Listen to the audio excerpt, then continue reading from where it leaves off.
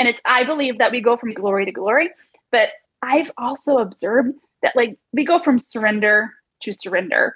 God will ask for something and you will say, okay, here it is, Lord. And then you will ask for something else and you will say, here it is, Lord. And he will ask every part of you. If it is of you, he wants it. And to the level you give him is the level he'll use you. If you only give him a little bit, then you're going to have a little bit of a relationship.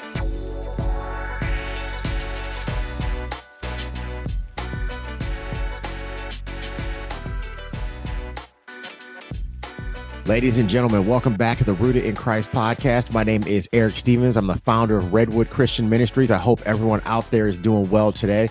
With me on the podcast today, I have author, speaker, evangelist with me, Michelle Faust. Sister, how are you doing today? Doing amazing. I'm so glad to be here. So give us a little bit about your background. Where are you from and where did you grow up? I grew up in the rainy state of Washington, south of Seattle in Olympia, Washington. Actually, I grew up in a tiny little town, Vaughan, Washington, but no one knows that. So I always reference Seattle. It's a beautiful place. I love hiking and I like the ocean and I love everything about it, but I do not live there anymore. Thankfully, I love where I live and I'm glad to be here because here is where I am doing ministry now, and it is not in Seattle. But yes, I am from Seattle, Washington. And I was raised in an environment of a lot of neglect and a lot of abuse. And I moved out of my house when I was 16 years old, and I went from place to place. But the amazing thing is that I've been a Christian since I was 4 years old. So I've always had an awareness of the Lord, and I've always had an awareness of the Holy Spirit since around 7 years old. So I've never walked alone without the Lord within my memory. I know somewhere there was a conversion very early on, but he had me from a very young age. My parents, bless them, they did the best. I try to honor my father and my mother because that is a scriptural mandate. So what I'm saying about the situation, I will never name who they are, but I have to say reality. They brought in a Ouija board when I was very young, and they released demonic forces in my home. So my dad went from somebody training for a career to mentally ill to the point where he was verbally abusive, physically violent. Mother found out that there was a tie between him manifesting and us going to church. So I was pulled out of church at about 8 years old, was not allowed to go back to church until around 12 years old when I could get there on my own, with my friends going to youth group. But a really amazing thing was that God himself intervened in that situation. And I ended up growing spiritually and knowing the Lord very deeply within those 3 years, even without any intervention of any other people. The Lord hung on to me in that situation. So I went through a lot of isolation. Part of that was a lot of neglect. My parents didn't teach me to shower. They didn't teach me to take care of myself. So I got teased very heavily, rocks thrown at me, harassed, a lot of things. And when you're a child, you don't know why you were being treated badly. You just are. But there was a lot of healing that went over a lot of time, and God took me through a lot of processes. So I no longer am responding out of that hurt, but he has healed much of it. But I went through years of mental torment, anguish, and just not understanding why things were the way they were, or why my parents did not take care of me properly. But the Lord had people that stepped up and took care of me in place of what my parents are supposed to do. Do I think my parents purposely went over and unleashed hell in my house? I don't think they really purposely did that. But not having the discernment what was being brought in the house, I think really opened up situations that could have very well been avoided. That's some of the struggle. This has come up on this podcast a few times that we people in general need to be very careful what we expose ourselves to and the doors that we open. We live in a fallen world. And you go into a bookstore and immediately walk in, you see books on witchcraft and all kinds of things. And I'm paraphrasing some of that, just giving a quick version of it. But we have to be very careful what we expose ourselves to because we're opening doors that we may not even understand. No, spiritual doors are absolutely real. And I think that one of the greatest lies the enemy has told the generations is that he doesn't exist, that the occult's not real, that magic's not real, that Wiccan's not real. No, that stuff is real. It's just that just because we don't think it's real, just because we think it's a game or a joke, doesn't mean it's not real. It has real influence. There are real consequences to what we choose to observe and engage in and to entertain with who we are as people. My parents, that thing, when they burned it, that Ouija board, when they burned it, they were not realizing that what it let in stayed, absolutely stayed. And it stayed to the point where after Christ had me, they followed me, like legit followed me. And then I ended up in a series, a point in my life for about 10 years, maybe 10, 15 years, that I stopped listening to God. I stopped listening to the truth. I started believing the lies. I was still a believer. This is terrifying. I was still a believer.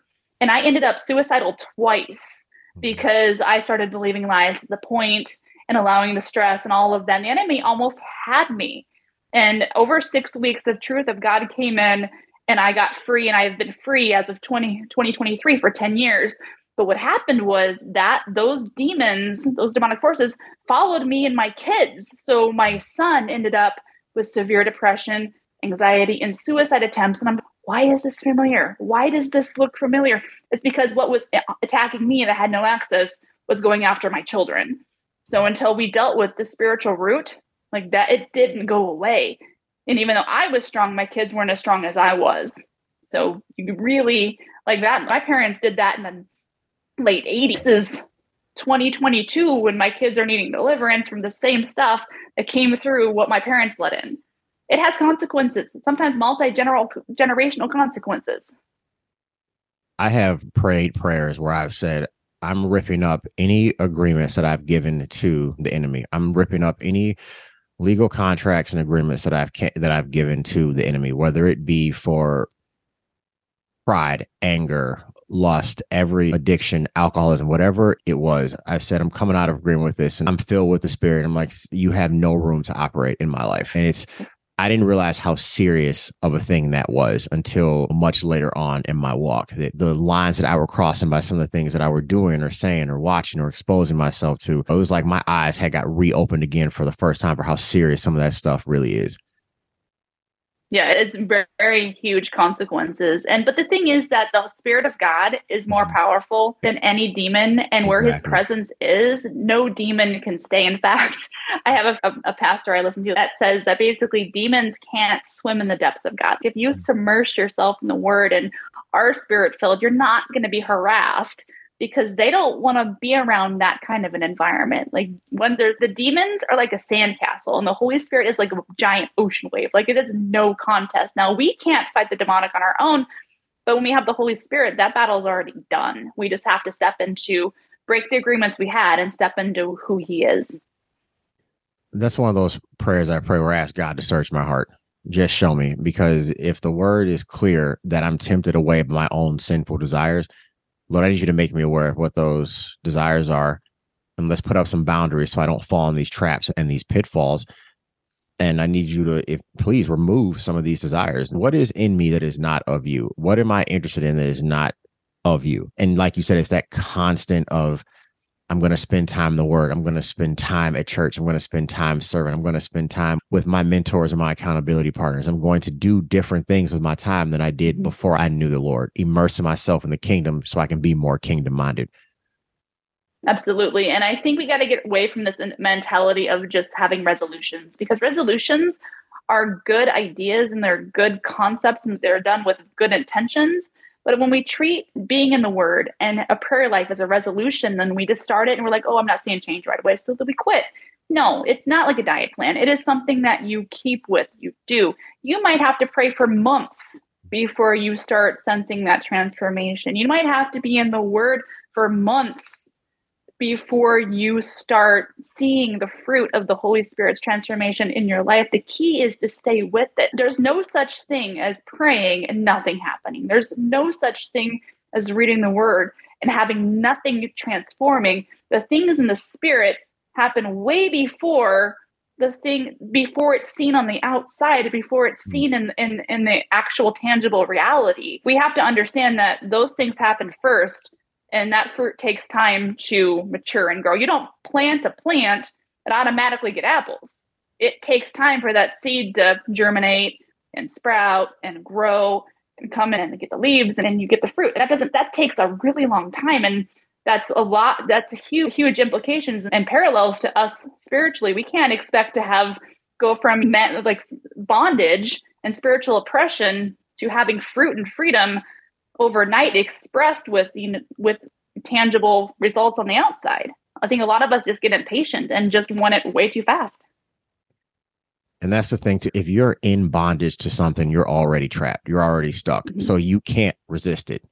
That's another trick. And I think, to your point, we've become desensitized to a lot of these things because a lot of this stuff is readily available in TV and movies and disguised as wholesome, fun shows on all kind of media platforms. But if you're already in bondage to something, you can't resist it because you're already in the bear trap. Like, you have to get out of the trap, and then you can start the resisting process. And you said something else too, that starting over, sometimes there comes a point where I need to start over. But there's also certain parts in my journey with God where I'm like, I need to get to the place where I don't have to start over. So I personally don't make New Year's resolutions, to your point.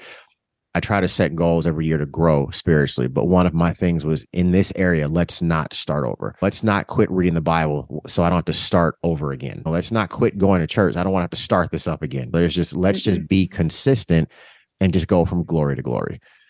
Absolutely. I totally agree with you. And I think it's not perfection. God is not expecting humanity to be perfect. He's watched us for all of history. He knows better than anybody that humanity is desperately flawed.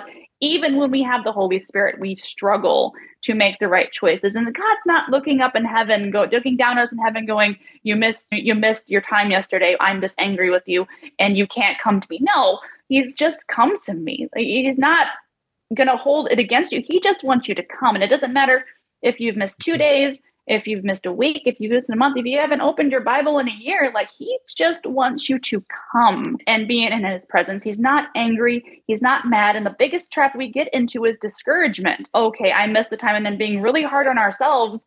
And that is just a toxic cycle that does not lead to consistency with getting into the word and prayer. And you never get to the point where it becomes a joy. You're always in this burden and this just guilt-ridden cycle of, I missed the word, therefore I can't read the word, therefore I can't pray, but God's calling me to pray, so I start over again. And then the enemy just keeps that cycle going, and we don't have freedom in that cycle. That's legalism. That's not what Jesus died to give.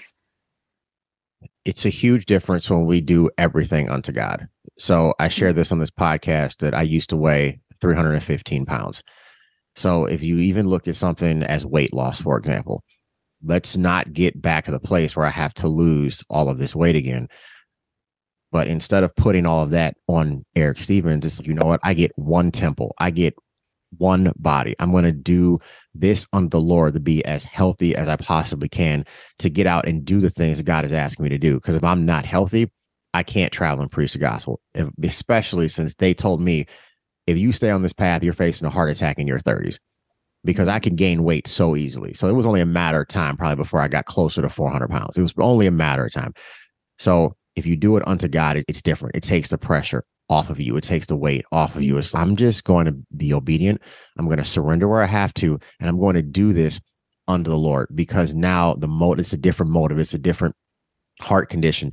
Sure, I'm the reason that the weight got put on. God, I need you to help me to change this to honor you, so I don't want to get to that place where I have to start over again. Especially when you're talking about something as like weight loss. The last thing you want to do is get on that scale and be like, how did I gain 60 pounds? Now I got to start this all over again.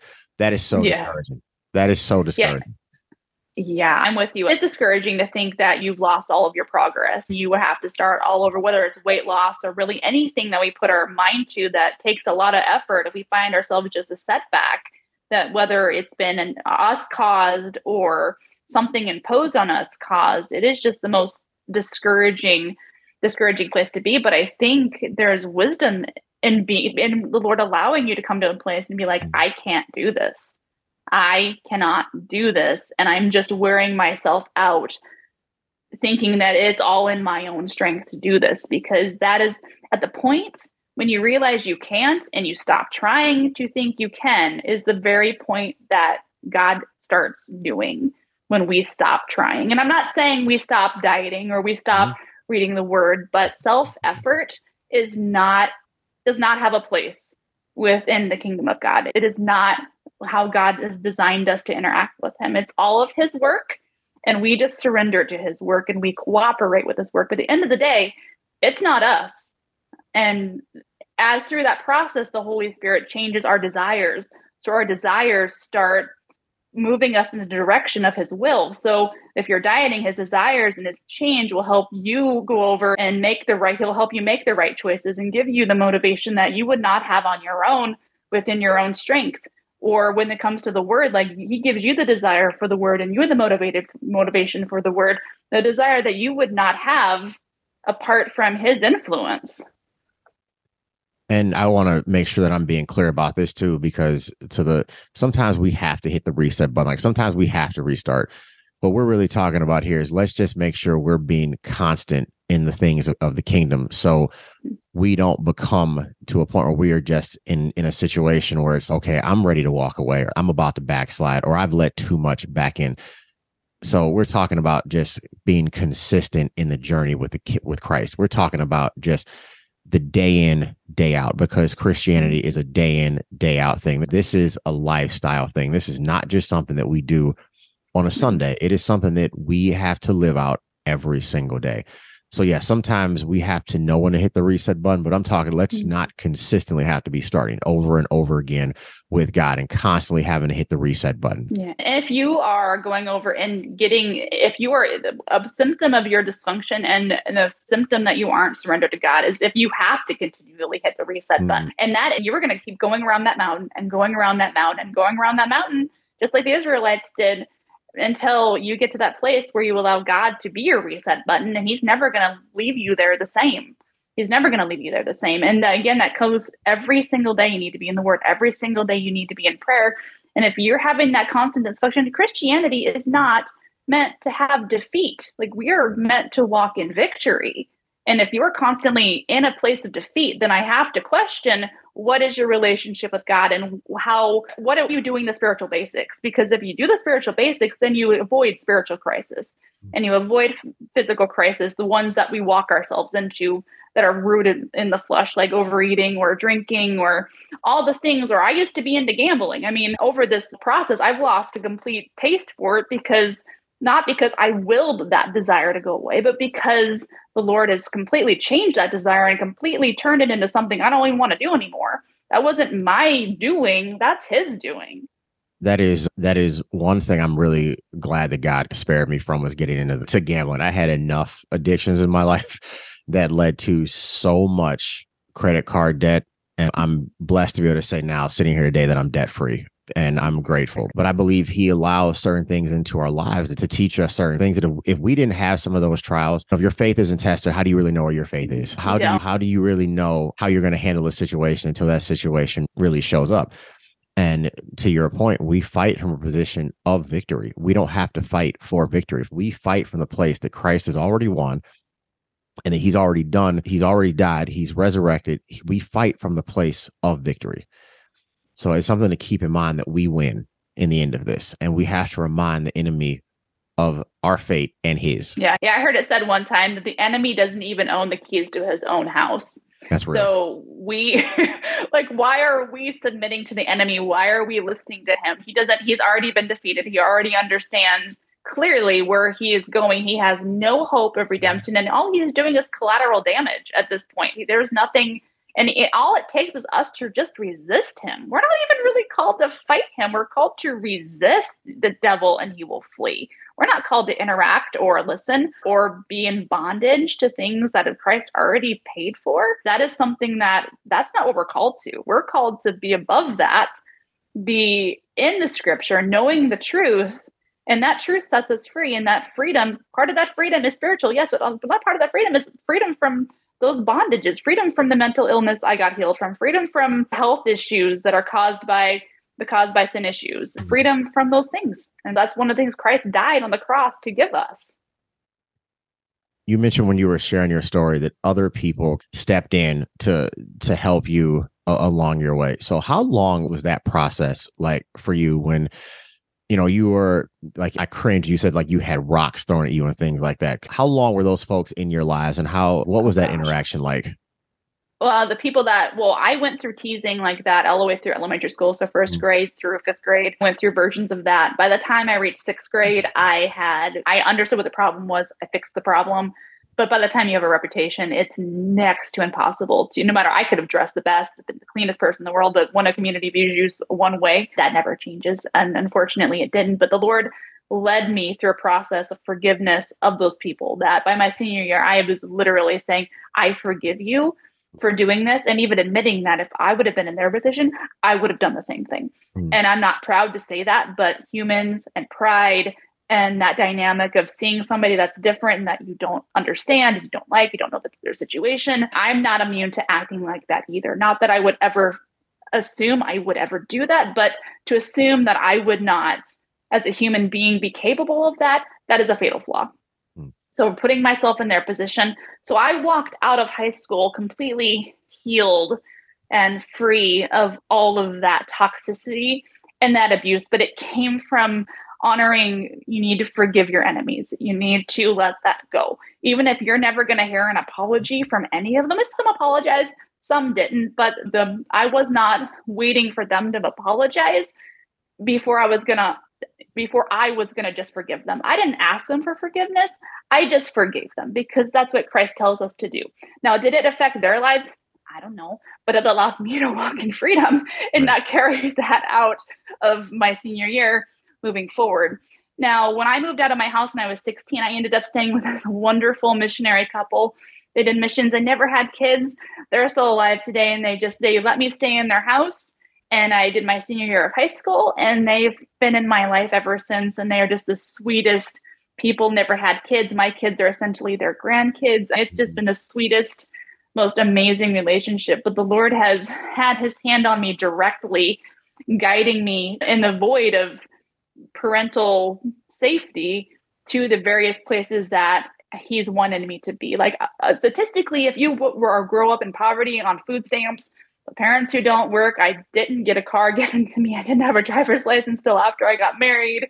Like I didn't even have a state ID when I left my house. Like the statistics for getting out of that situation and not replicating that generationally are really low. So to be here today, going into ministry, being mentally sound, not having depression, not having anxiety, not being financially irresponsible, married to a man who God brought in my path that is not abusive, that the abuse did not go down to my children, is a miracle absolutely unto itself.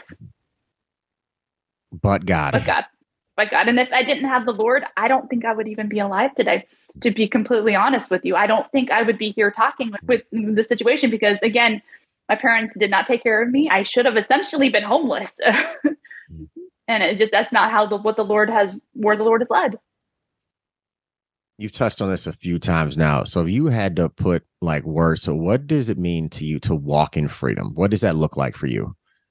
Walking in freedom is surrendering to the Lord. Walking in freedom is looking at how he tells me to live and living as closely to what his standards are as possible. And it's not effort. I don't feel like I'm applying a lot of effort. I feel like I'm flowing in the obedience that he's allowed me to learn in his word. And like when it says the way is narrow, I have just come to understand that as if you took a Bible and you would let the words jump off the page and they formed a horizontal line, like the way that we are supposed to walk as believers is as narrow as those words. We are not supposed to deviate from to the right or to the left. And if you are walking like that, you have nothing but victory. You have nothing but freedom because you are staying within the safety and the anointing and the leading and the guiding and the impartation and the empowerment of the Spirit that God is wanting every single one of his believers to walk it. I'm not an anomaly. I have friends that are like, you would do so much study. I'm like, I'm only 16 months ahead of you. I'm Yeah. like, you get in your prayer room, you read the word. I'm not alone. Like the Lord's looking to move on his servants and do evangelism. The Lord's not saying, oh, I'm just going to hang out here and maybe I'm going to send this one, or maybe I'm going to send that one. No, the harvest is plenty and the workers are few. Who's going to go? It's the ones that are seeking him and that are walking in that freedom. I don't have freedom for myself. I have freedom to share it with other people so other people can walk in freedom. This is not for me. Nothing that's happening right now is for me. This is for the kingdom. This is for evangelism. This is to see the freedom I have replicated in other lives. A lot of what even before you and I got on and started recording the show, we were having a conversation. There's a theme of just intimacy with God going throughout. Mm-hmm. So what does it look like for you to have intimacy with God? And what does that mean for you today? I'm so happy you asked me this question because I was actually formulating an answer. We find intimacy with God the way that God found us, in the depths of humility. Christ found us in the opposite of who he was. He came, he is God, he is on the throne, he spoke existence into reality, yet he submitted himself under man's authority. Honestly, he always was an authority to the Father. But in order to become sin for the world, to atone, he had to submit himself to a cross. So it was the ultimate act of humility. It was the ultimate act of surrender. And we find the deepest places of intimacy of God with God in the deepest levels of surrender. We cannot have that intimacy when we are full of ourselves. Like, we have to not just empty ourselves. We have to fill ourselves with who he is, which that is his word. That is prayer. Like, you can't be full of pride and expect to be intimate with the Lord. You can know about the Lord and be prideful. You can know about the Lord and being in rebellion, but to really know those depths, you have to surrender. You have to have humility. That I truly believe the greatest need for evangelists and teachers and anybody in the fivefold is not a platform. It is humility. It is humility, because the danger for us is pride. The moment we get prideful, we are done. You see ministers rise up. You see massive moral failures almost every single time. Why? Because they were not submitted to God. And that probably came from a lack of intimacy with the Lord. It probably did. So I know I'm giving a very long answer, but it is absolutely humility. And I believe that we go from glory to glory, but I've also observed that, like, we go from surrender to surrender. God will ask for something and you will say, okay, here it is, Lord. And then you will ask for something else. And he will say, here it is, Lord. And he will ask every part of you. If it is of you, he wants it. And to the level you give him is the level he'll use you. If you only give him a little bit, then you're going to have a little bit of a relationship. Now, I'm not talking about salvation. I do not believe you can lose salvation. Please, nobody interpret what I am not saying. But I'm talking about being used for ministry by wanting position, by wanting these things. God's like, okay, I'll use you, but you have to surrender these things. Like, you can't be walking in pride and walking in that anointing at the same time. The level of surrender is the level of power he will allow you to operate in. That is what I've discovered through this process. Am I perfect? Absolutely not. And as long as I'm breathing, there's more than I can surrender. There's never going to be a day where I have arrived until glory and then we're in glorification. And then we're all good because the flesh is gone. One of the things that's been hitting me lately is to focus more on his presence than the platform. I never asked for. Now, when you desire certain things, the Bible will tell you, like, you're desiring an honorable thing. I remember early on in my walk talking to my pastor about being an elder in the church and about preaching. And he was just like, enjoy the journey and let's just see where this is going to go. Just wait, because there's a reason why you don't make young people elders, because of a lot of what you talked about was about pride. And it can be a huge stumbling block for them just because you don't know what you don't know. And there's just things that God reveals to you along the way. But we need to focus more on being in his presence than even where we're going, because in his presence, he's going to show you the way. He's going to show you what he has for you. And if his presence isn't going to be there and it's not where I'm supposed to be, I don't want to be there. I don't want to be there, because I have moved outside of the will of God before, especially early on in my walk. And I saw the pain that caused me, and I saw the pain it caused other people. That's how you end up, like you said earlier. I gave my life to Christ, but I was ready to commit suicide. I believe the Spirit was operating in me, because when I did backslide and I was sinning, I felt the weight of all of that sin. Like I felt literally death. I felt something I never felt before, and I didn't even know how to process it. it's important that we focus on the presence of God and sit with him and spend time with him and see what he has for, and just really see what he has and in his timing of that, versus I want to do this and go here. The presence matters so much more than a platform, because you need the anointing. You need his anointing to even step onto that platform. You don't want to go and start a church and be a head pastor if he didn't call you to do it. No, and I agree with you, because ministry will destroy you. You will be crushed under what you wanted in ministry. It is a brutal thing to be in. People don't realize it. It's rough. You're taking a burden. And if that is not something you've been specifically anointed to withstand, you have no business in ministry. You have no business in ministry if you do not have a personal, vibrant relationship with the Lord.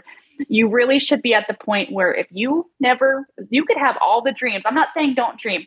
I'm not saying don't plan, but you should be at the point where you're saying, Lord, if you never give me a platform, if you never give me a voice, if no one ever hears me preach or reads the book I published or does the thing that I want you to do the most, that I am fully satisfied in you, that the relationship I have with you is fully encompassing and satisfying. And if nothing ever happens, that's okay. And if you take everything from me, I am still good, because you are the only thing that I want. You are the only thing that I need. And if you give me more, that's great, but I have everything I need here.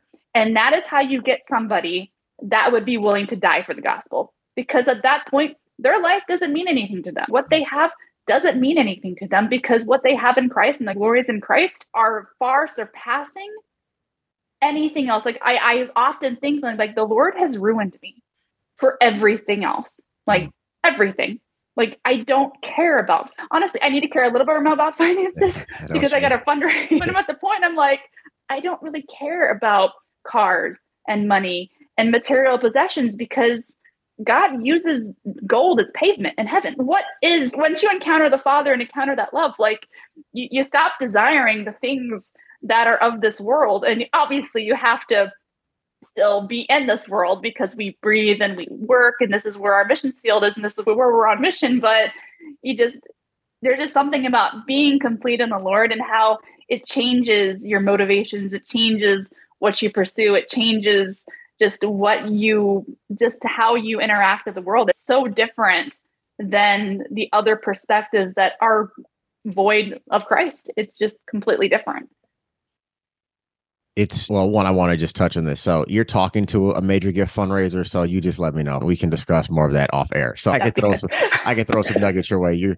I've got about 20 years of fundraising experience. I could just dump on you pretty quick. So I'm going to take the dumping. I will take that. I'm really starting to see why God has had us cross paths, even just talking to you before this. And being in this world and not of it, we're called to make sure that we're not giving into sins of this world, to make sure that we are not looking like the rest of this world. We're here to live like Christ and share his love, and to live countercultural to what some of this world believes, because they need to see something different. And a lot of times they're not even going to pick up the Bible to see it for themselves. They're just going to look at us. They're going to see us in the grocery store. They're going to see us in parking lots. They're going to see us on the highway. They're going to see us at our kids' sporting events. And are we mirroring what the word of God says to those folks? Because they may never pick up that book and read it for themselves. But I know they're reading us, because I've had people tell me. Then I've had other people come and tell me stories that, such and such said I told them this 5 years ago. And I don't even remember saying this to them, but they told me it touched them and it changed their lives. I'm like, well, praise God, because the Spirit really was in that conversation. So it's just making sure that we're not giving into the philosophies of this world, that we're not giving into the habits and the patterns and the trends of this world, and we're living out our faith the way the Bible says that we are supposed to. Absolutely. And I think that as we are walking with the Lord, there comes a point when you in intimacy with the Lord what's on you starts affecting your environment. What's on when you walk into a room, like it's not you walking into the room, it's who is with you is walking into the room. Right. That people go to events and go to these places to chase these atmospheres of glory, you go to these revival events, but you don't go from event to event. Your life is an atmosphere. Like you are a person that walks into the room, and the very atmosphere changes, and the very way people interact will start changing, because it's not you making that change. It's the Spirit of God that you carry on you because you have been in that presence. Like that's why the people were afraid of Moses. If you look back at the story, when he came down the mountain, he didn't realize he was radiating to the point that people were terrified and he had to put a veil on his face. And I think that we look at the Old Testament accounts and we're like, okay, that's for then, but nothing, God doesn't change. God doesn't change at all. And the only thing that's changed is the way his habitation is. It went from the tabernacle to the temple to us, which that is an absolute mind. I don't even try to comprehend that. Like, just look at just that the way that the Lord works is just so far out of that's above my understanding. I can see the evidences of it. I can look in the scripture and read about it, but like practically understanding why God would choose to do that, I don't know. It's his plan, not mine. It's wonderful, but it's interesting. You mentioned this earlier that you have a book out. Do you want to give just the audience just a little bit about what the book is about and how did it come about? Yes, this is my book. It's Friendship, God's Plan Through History and Beyond. And this is an interesting story. So I will give what it is and then a little bit of how it came to be. But basically, it is a walkthrough of the biblical covenants. It is a walkthrough of the biblical covenants. God calls us friend. And the issue, the question I had was, one, was there an example of friendship in the Bible? And if there was, and it interacted with multiple people, what did that look like? And was there any connection between the people that it was interacting with? And what I found out is the people that God gave the covenants to were friends of God. Now, some of them were literally named friends of God, and other ones had the elements of a friendship with the Lord. But that led into another question, which was, do people understand what the new covenant is? And on the whole, people, I think, know it like have an overview of it. But when I say, what did Christ do for us? What actually happened? If you don't have an understanding or an education on what Christ went through, then it's very hard to comprehend the depth of love that was actually accomplished with how Christ atoned for the sin of the world and what that meant. And just putting it in, like, if I could give this to a new believer and say, here are the most important things you need to know about how we got from Genesis to Revelation and what the new covenant means and where the Holy Spirit comes in. And that's what this is for. That is what this is for. This is what this book is for. So when did you realize you wanted to write this book? I didn't want to write this book. This is fun. And I will tell you the more of the mechanics on this off camera after this phone call, after the Zoom. Yeah. But I had an encounter with the Lord that was more powerful than a couple Octobers ago than I understood at the time. And I got this call, this mandate from the Lord to teach, but I didn't know how to teach. I'd never taught. I didn't know. So I started writing these messages, and it was like message 1, message 2, message 3, message 4. Didn't know they were chapters to a book. Had no idea what the Lord was doing. And these messages were not short. Like the first one I did was 3,400 words. Oh, wow. And I'm like, that's the most piddly thing I wrote. Like some of them were like 8,000 words, 9,000 words. And my friend, I sat him down and I tried to go over and tell him what I was doing and read one to him. He's never do that again. He's like, it was awesome, but I can't process anymore right now. Never do that. So my husband looked at it, looked at the messages, and he said, hey, these look like chapters to a book. And my friend looked at it and said, these look like chapters to a book. Just independent conversations, the Lord's confirming, realizing, okay, these were actually chapters to the book. And then, so I didn't figure out until message 6 that this was actually a book. And then going through this and then I didn't realize I was writing a book. By the time I did understand, it was 90% done. And at least the manuscript was about 90% done, but absolutely this was the Lord's leading. I'm not ashamed to say if the Lord would have told me I was writing a book, I probably wouldn't have done it. So he backdoored it. I didn't even know what a manuscript was before I started this. The Lord completely did this backwards with me, but it's brilliant because it's obviously his hand in this and not my own. How long did it take you to write the book that you didn't know you were writing, that you didn't want to write? It took me about 6 months, and then it took about another 3 months of editing, and then publication was officially 9 months after. So it was actually really fast. What was that publishing process like for you, just for anyone who may be looking to get a book published who's listening? It was pretty simple as long as you have the correct tools. As long as you, like, I use Ingram Spark, which is an online distribution company that puts you everywhere. I think that having the distribution is really important. Having a really good editor that understands your scope is really important. I know my editor His name's Stu, and he's amazing. He's also a pastor with 40 years experience. So it wasn't just me doing a theological work and just being like, okay, this is good. It is putting this to somebody else who studies theology and fact checking this thing the whole way through. Because with me, it's either do it right or not at all. Because when you are teaching scripture, you need to make sure that it is in context and that it is taught correctly, or do not even mess with it. Don't mess with it. That's just know your people, have your resources, outsource what needs to be outsourced. You are the writer, but you don't have to be the editor. You don't have to be the designer. Don't waste your time on things that you can for very cheaply outsource. Now, honestly, if you're on a low budget like I designed my own cover, which I mean, I love my cover and I wouldn't change my cover and the back cover. So that's my thing. I like design. Again, don't waste your time doing things you are not skilled at. There's a million people that are probably better at you than something that you need. Don't be afraid to ask for help. You just touched on two things. My friend Neff, I always have him review my sermons before I preach, just in case. Hey, can you just read this over just to tell me? Because I feel bad for him sometimes because I write exactly how I'm going to say it. So it is intentionally written and it is grammatically terrible. Yes. Yep. But I write exactly how I plan on saying it. Even the pauses, like I write my jokes in there intentionally too, just to make sure I don't disrupt the flow of the spirit. Any too much humor or whatever the case might be. But I have someone look at it just because it's important to have another pair of eyes on things. Yep. But something else you said, one of the things that I also do is I build my teams, my leadership teams. Obviously, I pray it all through. My teams are built around my weaknesses because it helps me, one, to not quote unquote micromanage. It's constantly looking over the shoulder because it's like, I know in this particular area, you're better than me and you have a skill that I don't have. So I'm not going to sit here and take up a ton of time just looking over your shoulder and be like, oh, let me do this. Let me do this. Let me do this.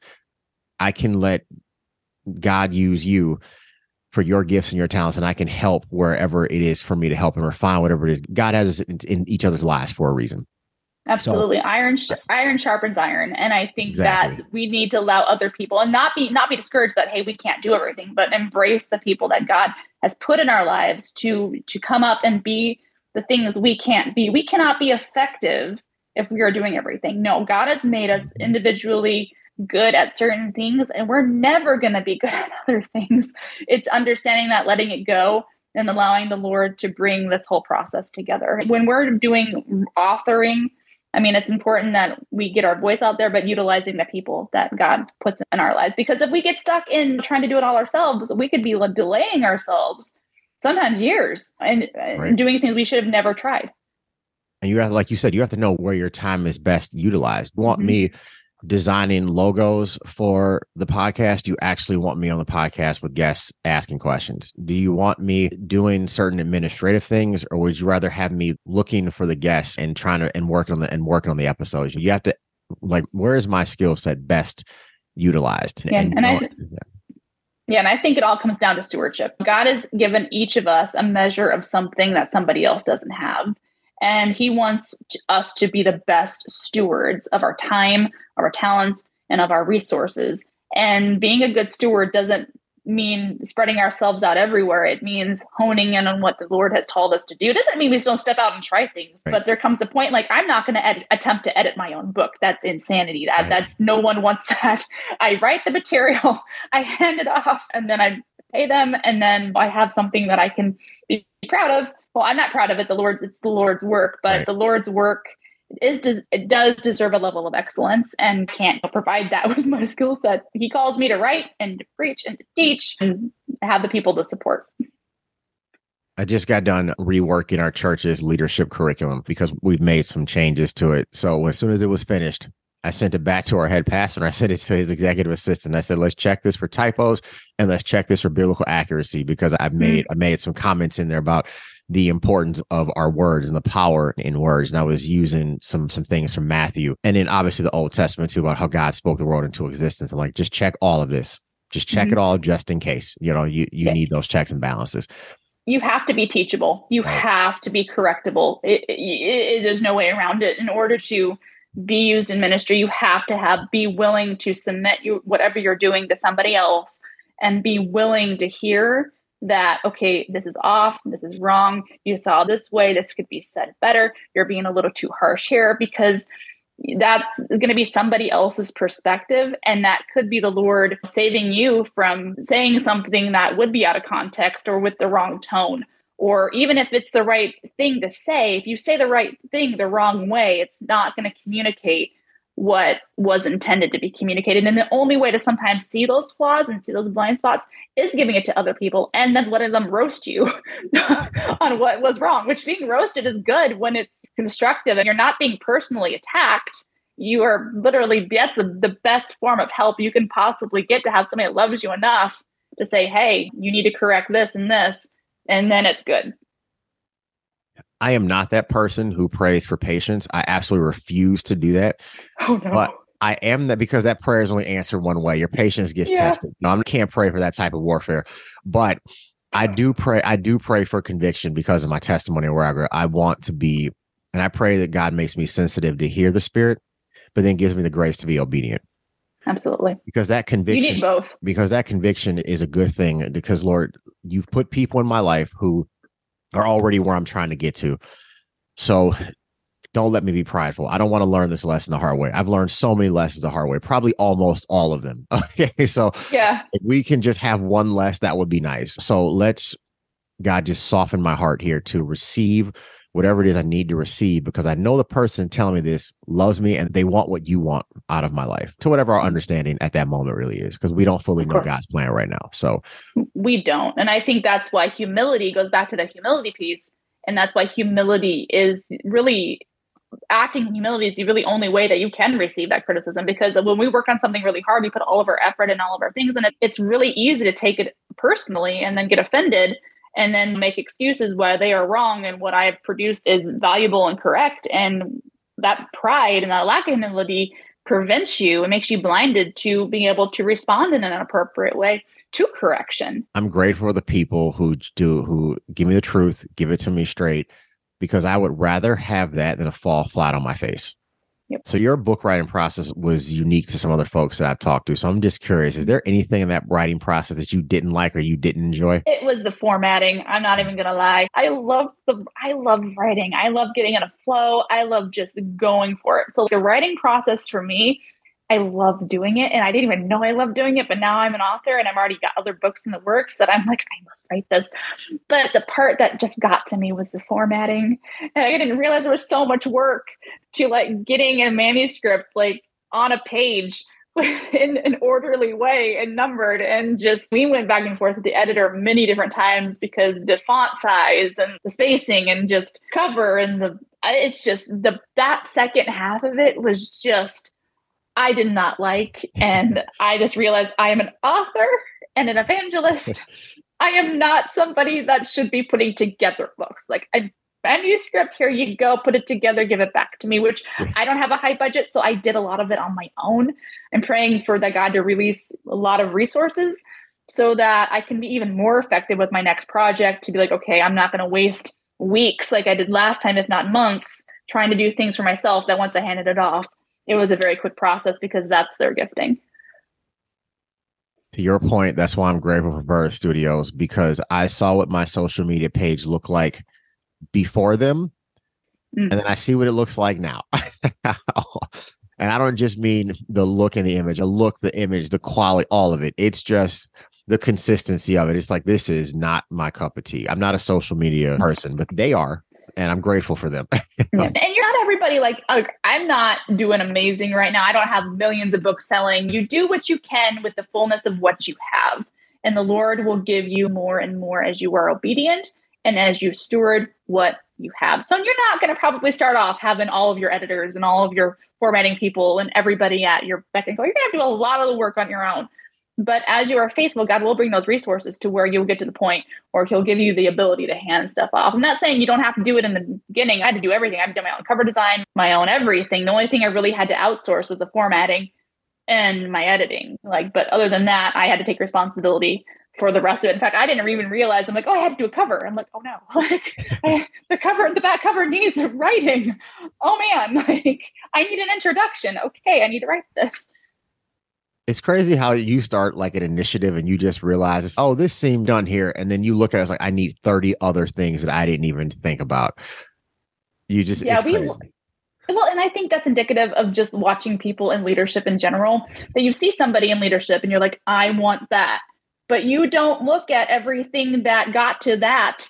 And you don't Whew. see the mountain of pain, the sleepless nights, the debt they got into, the loss of family. You don't see the cost associated with the call that they stepped into.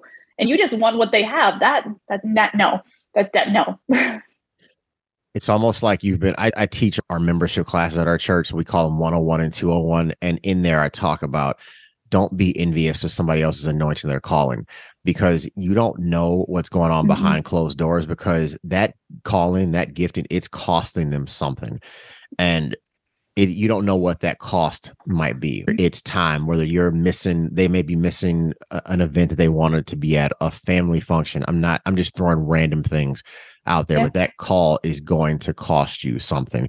And sometimes, just like you've talked about and I've talked about, it's that death to self. Sometimes for that call, it can be painful, because some of Mm-hmm. those things you're like, okay, here, God. And some of those things like, I want to hold on to this. I'm not really ready to let this go. So we don't know what that may be costing them behind closed doors. We just have to be the unique creations that God called each one of us to be. Yeah. And I think one of the dangers is that when we look at somebody being used by God, like if they're working in the healing ministry or the deliverance ministry, or they're a high profile minister, just because they're operating in the power of God does not mean that God's pleased with them. That does not mean that is not an indicator of their standing with the Lord. Just because you can preach the word does not mean you have an in-depth relationship with God. It doesn't even mean you know the Lord. It means you can preach Mm, the word. The enemy knows the word, but we all know where he's going. So we have to not look at somebody's position and make assumptions. No, we need to step into where the Lord has us, not be envious of other people, because we can get so enamored and distracted by other people's ministries that the Lord's calling us to something, but we want that. mm. But God doesn't want that for us. He wants us to be who he wants us to be. We're not supposed to be copies of another. The only person we're supposed to copy is Christ. And That's he's right. not, our calls are as unique as our fingerprints. Like he's going to use us. He knows how we are wired. He knows our personalities. He knows us better than we know ourselves. And when he engineers a call for our lives, he's taken all of that into account. And to say, I want what somebody else has is almost heartbreaking, to ignore what he has done in you and what he's created in you. Like that should never be discounted because somebody else has a platform. God made each one of us so unique and so strategically put together that only you can do what God calls you to do. No one else can do what he has called you to Mm-hmm. do. That's how much each one of us matters to God, that we were each created for a unique mission and a unique purpose that only we can fulfill with him. And comparison doesn't honor God. Comparison either makes us inferior to other people or it makes us superior to other people. And neither one of those options honors the Mm-mm. Lord. And they No, and will it both cause separation.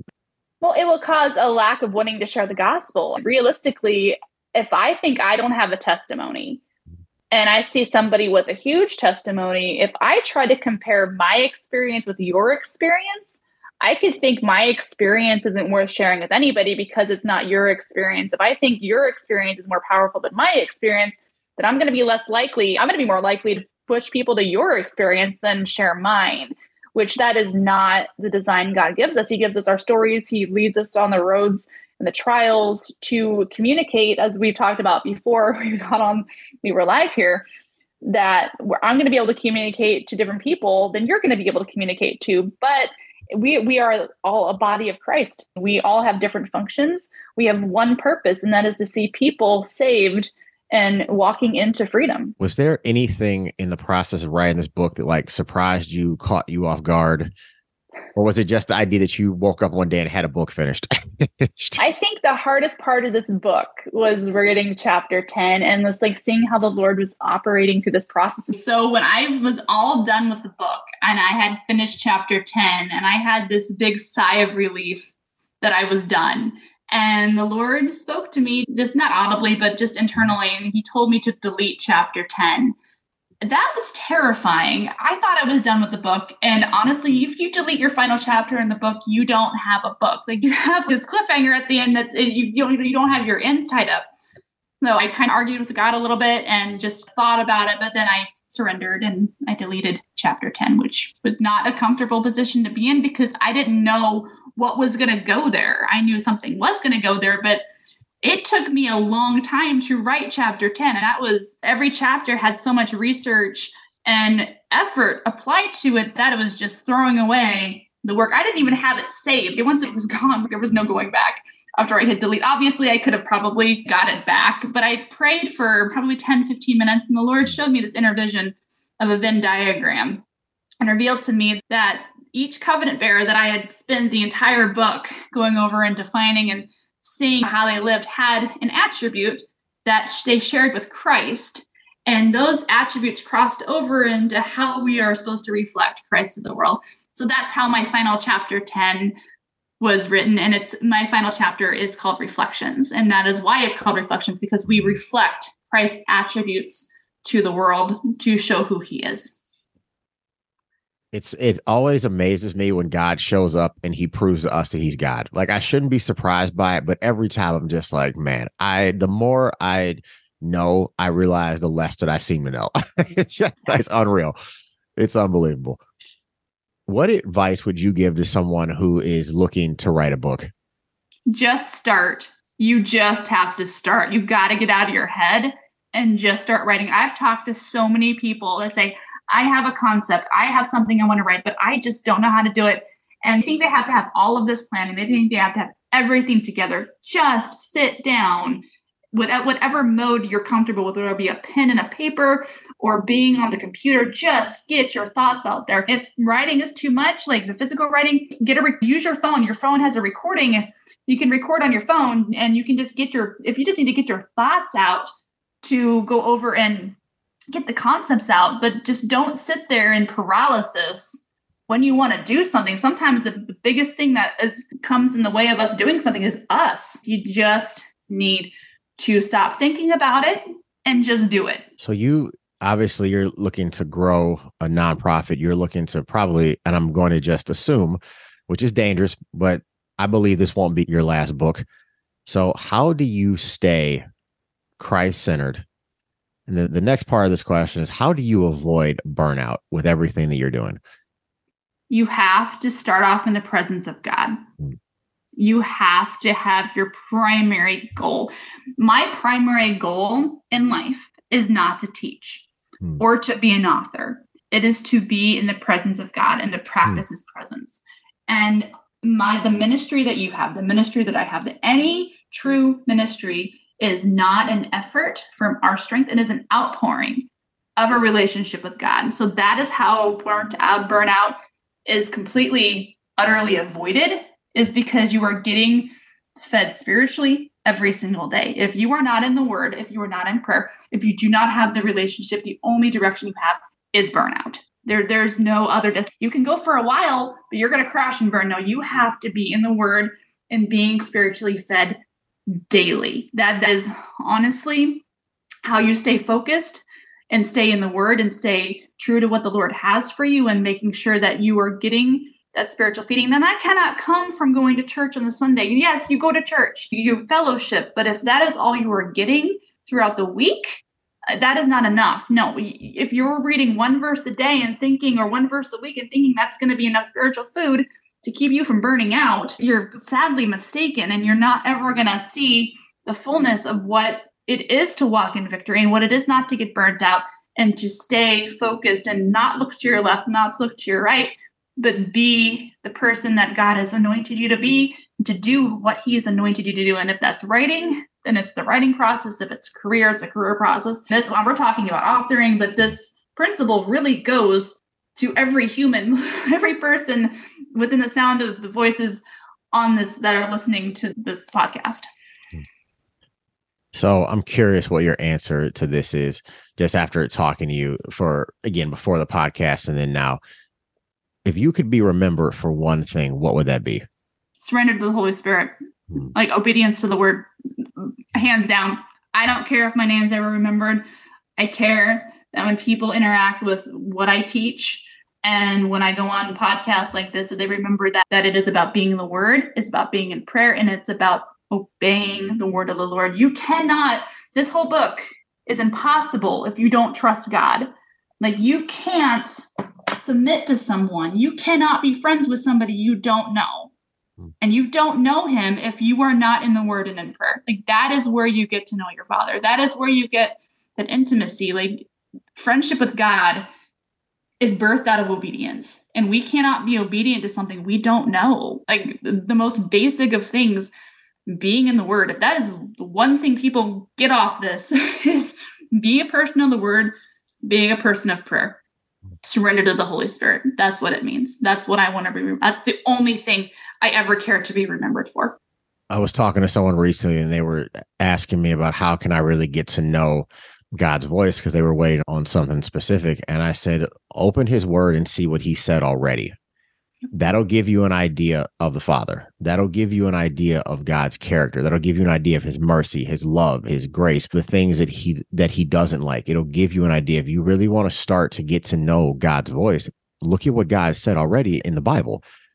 We can all, and then look at his actions, look at how he moved, look at how he loved on people. Listen to the things that Jesus said. If you really want to get to know the voice and character of God, look at what we already have while you may be waiting on a specific mission and vision. Should I write the book? Should I start the podcast? While you're waiting for those things, what did God say already? Because then you're going to get to know the character of the Father, but what the Father has already revealed to us through the scripture. So absolutely. And that's the thing, the hard thing about being a believer that is not in the word. Because I do believe there's a lot of believers that have not submitted themselves to study, is that you have your own voice and then you have the voice of God trying to talk to you. He is talking to you, but you do not have the discernment to pick out who is who. And that is why it's important to go into the word, learn what his voice sounds like, become familiar with how he communicates, become familiar with how he talks and his will, so that when he does speak to you,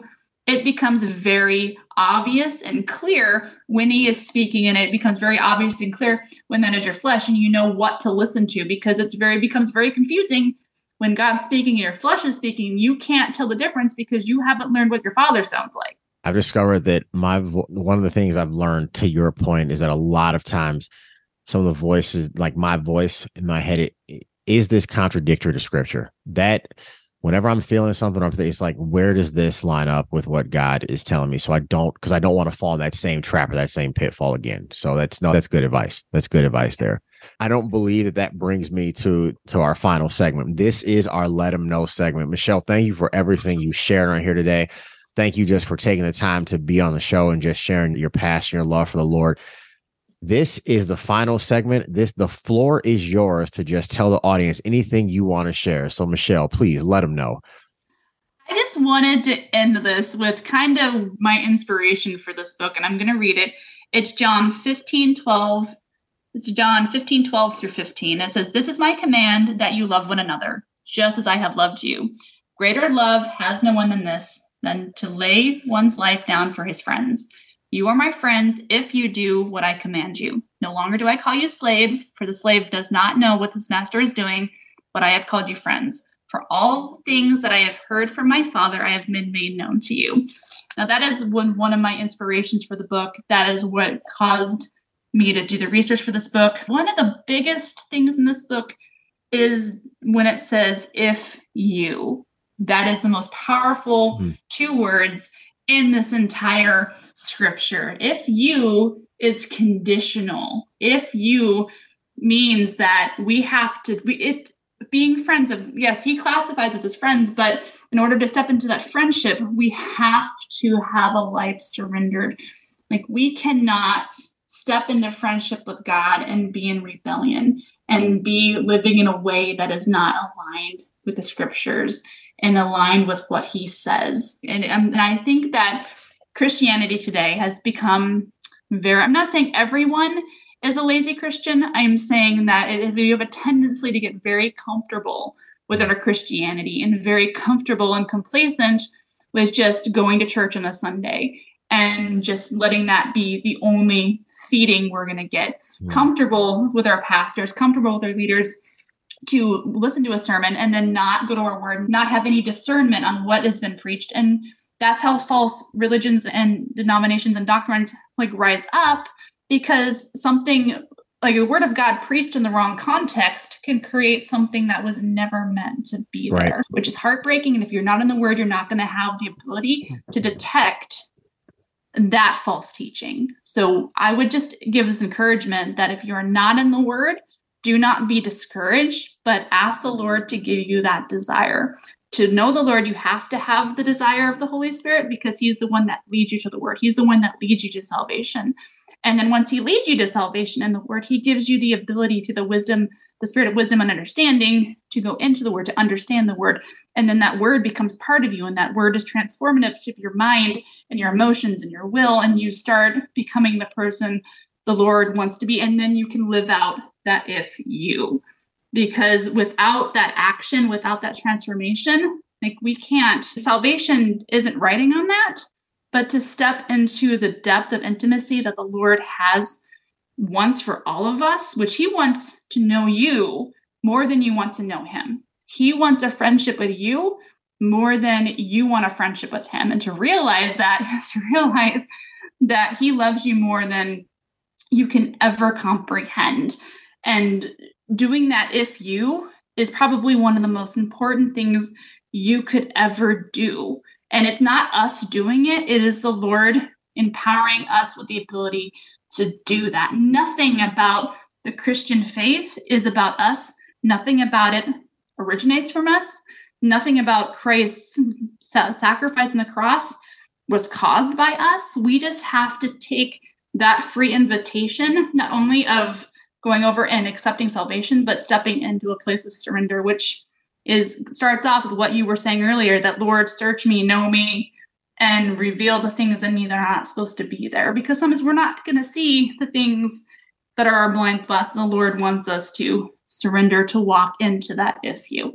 So that is my encouragement, and that is just what I wanted to share. It's crazy that even in my own personal life, to what you just said, just that obedience and surrender, every blessing I've seen has been on the other side of that. Sometimes just saying yes and giving up the things he's asked me to give up and not even knowing this is where we're going. And we're not always going to know. And I think it's better sometimes we don't know, because sometimes if I knew it was in the other side of that door, I may not walk through it.